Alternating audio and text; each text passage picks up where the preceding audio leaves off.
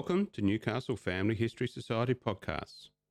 The Newcastle Family History Society, located on Awabakal land in Newcastle, New South Wales, Australia, provides support for those interested in family history. Just getting started in family history or need a bit of a refresher on what to do? Then this podcast series is definitely for you.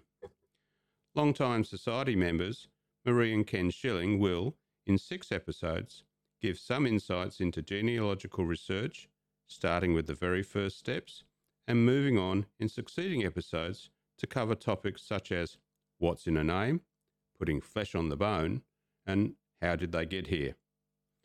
Maree and Ken have researched their own families for over 35 years and are the authors and compilers of many Newcastle Family History Society publications.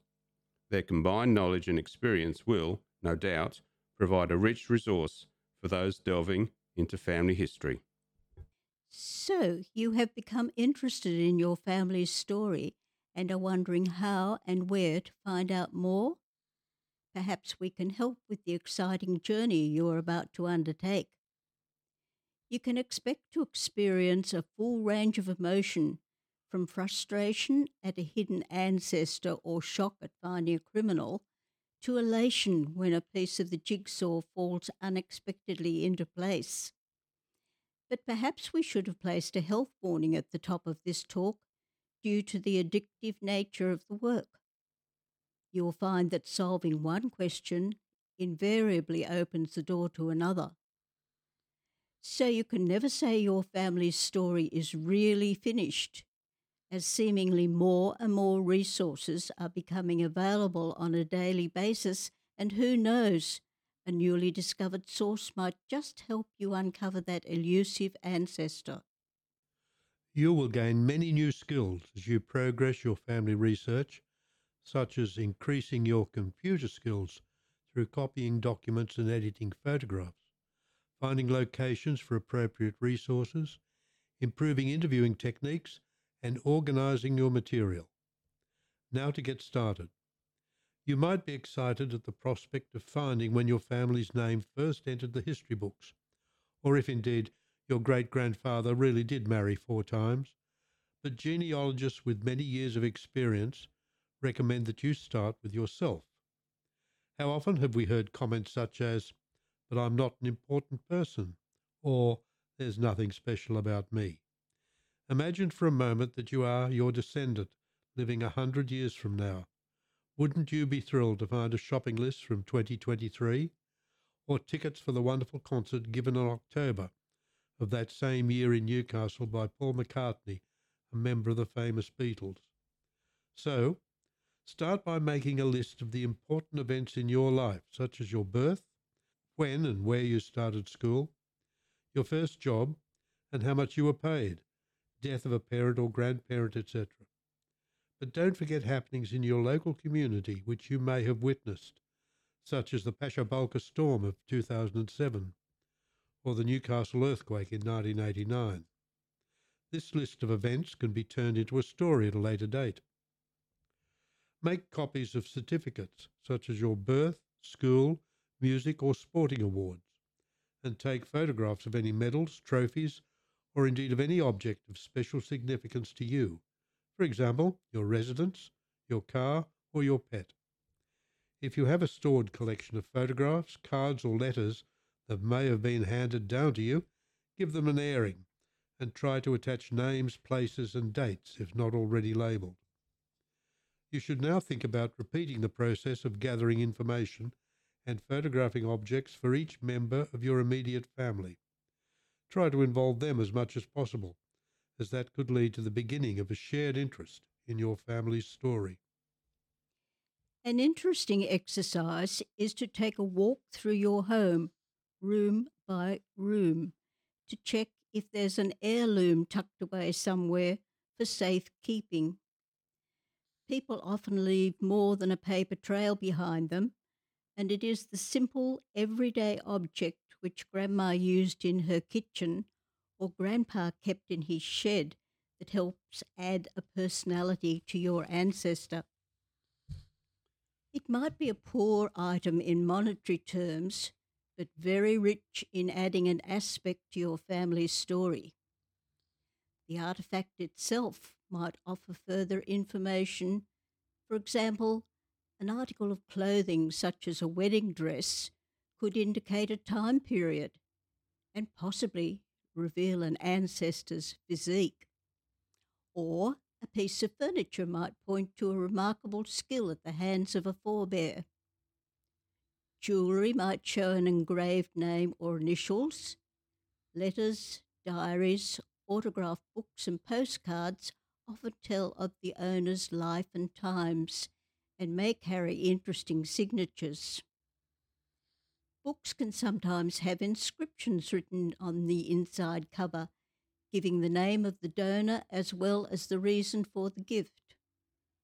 It may have been a Bible presented at a baptism or carried at a wedding, or a fictional work selected by the recipient as a school prize. Perhaps an old school book might have been kept showing an ancestor's artwork or mathematical calculations, or, better still, a report card with some revealing comments. Family heirlooms exist in a surprising number of forms, and holding something that ties you to a distant forebear can be a moving experience. For family historians, it is what the object tells us about an ancestor that is so significant and exciting. The monetary value is of little importance. At this point, it is probably time to think about just what you want to research. Is it to prove or dispel a family myth, or perhaps to trace one of your family names as far back as possible? Taking a scattergun approach to the whole of your ancestry would probably result in frustration, with data overwhelming you. So set a reasonable goal. Taking small bites of the cherry, one at a time, is the way to go. You also need to decide how and where you will store your information in a systematic way. It is surprising at how quickly names and dates will be gathered, along with little pieces of information hurriedly scrawled on bits of paper. So being organised from day one of your family history search is most important. There is no best way of organising research material. Each person must select a method that works for them and be easy enough for others to follow later when they are no longer around. A system can be as simple as using a ring binder for each family name, or a separate file for every individual, which is placed inside a filing cabinet. If you are happy using a computer, you might decide to establish a file for each family, but please remember to regularly back up your files. We sometimes hear of people losing a lot of their research through forgetting this important step. If you intend doing a lot of family research, it could be an idea to have a dedicated laptop, which would leave your main computer free and be easy to carry all your family research as you visit relatives or libraries. One other aspect to be considered before you launch into full research mode is the storage of special documents and photos. You might have an actual family portrait, artwork, or original certificate handed down to you, which you, as family custodian, are responsible for. If possible, take a copy of it for use at family gatherings or in the family story you might want to write. Then place the original item into storage in acid-free paper. Your descendants will thank you for keeping the link with the past so safely. Organising your family history research can take some effort, but if you have an efficient system, you will never look back. Once you are satisfied that you have collected as much information and as many resources as possible from home, the next step is to contact members of your extended family who might be able to help you fulfill your goal. Oral history can play a very important part in your family history search through hearing stories from relatives about ancestors you may never have known.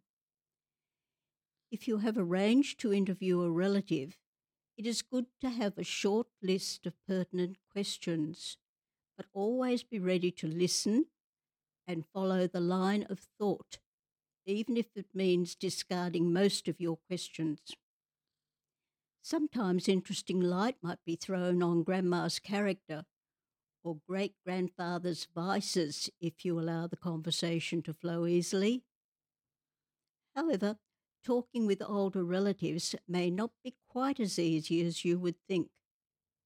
Some topics could provoke painful memories, so you would need to steer the conversation quickly onto a lighter topic. Taking a few photographs or small objects with you might make that task a little easier. It also pays to remember that while older people can often recall events, places and dates can sometimes be confused. Talking can be tiring for the elderly, so you might have to arrange a second visit. It's more important for the interview to be enjoyed by both you and your subject rather than having you push for as much information as possible on the one occasion. The aim is for a relaxed conversation, not an interrogation. If the person being interviewed is willing, take a photo of them, or better still, ask a third person to photograph both of you together, and when you get home, send them a copy. They might also have family photos or objects such as a Bible, which they would be willing to let you photograph. It could contain a list of family names written on the first page or two with relevant birth, marriage, or death information. It was not unusual for people to keep their family's vital information that way in times past. If you want to record an interview, make sure you have permission to do so. It is advisable to transcribe it as soon as you can while it's still fresh in your mind. For example, should a portion of your recording be drowned out by talk and laughter from other people in the house, or a noisy kookaburra announcing his presence, your recall might be able to fill in the distorted portion of the interview. It's also a nice gesture to send a thank you note in some form to the person who kindly shared their memories with you. If you want to contact a relation who lives quite some distance away, elderly people would probably prefer a written letter, while those of a younger generation would be happy to receive an emailed contact. No matter which method you choose, the basic guidelines are the same. Introduce yourself briefly to establish you do have a family connection, state the help you are seeking, and ask if they would be willing to receive further communication from you to that end. If they agree, in any following correspondence, you should try to offer some information or images you have been able to find. This establishes a win-win situation, a happy arrangement for both parties. It is important to always reply to letters or emails, even if you have had a negative response. A good piece of advice is to keep a record of your contacts and their addresses. You may wish to get back in touch when you find new evidence of an event for your family story. Your extended family includes not only the older relatives, of course, but those of your own generation and younger. You could find that some cousins may not be at all interested in family history, while others might be only too willing to help with your quest. Some people might not have the time to talk about ancestors due to work commitments, and others might not wish to find out about the inevitable skeleton in the family's cupboard. We all have them tucked away somewhere, be it illegitimacy, bigamy, divorce, murder, or some other crime. If finding something like this might be a cause for concern, then perhaps you had better keep your ancestral skeleton lying quietly undisturbed. In conclusion, we offer these 7 golden rules which experts and beginners alike should bear in mind when researching their family's story. 1. Set your goal realistically, hasten slowly. 2. Organise a recording and storage system. 3. Work backwards through the generations, starting with yourself. 4. Be honest. Don't cover up or embellish information. 5. Talk to as many relatives as possible and compare their stories. 6. Verify events such as births, deaths, and marriages. 7. Keep records of appropriate places visited and people interviewed.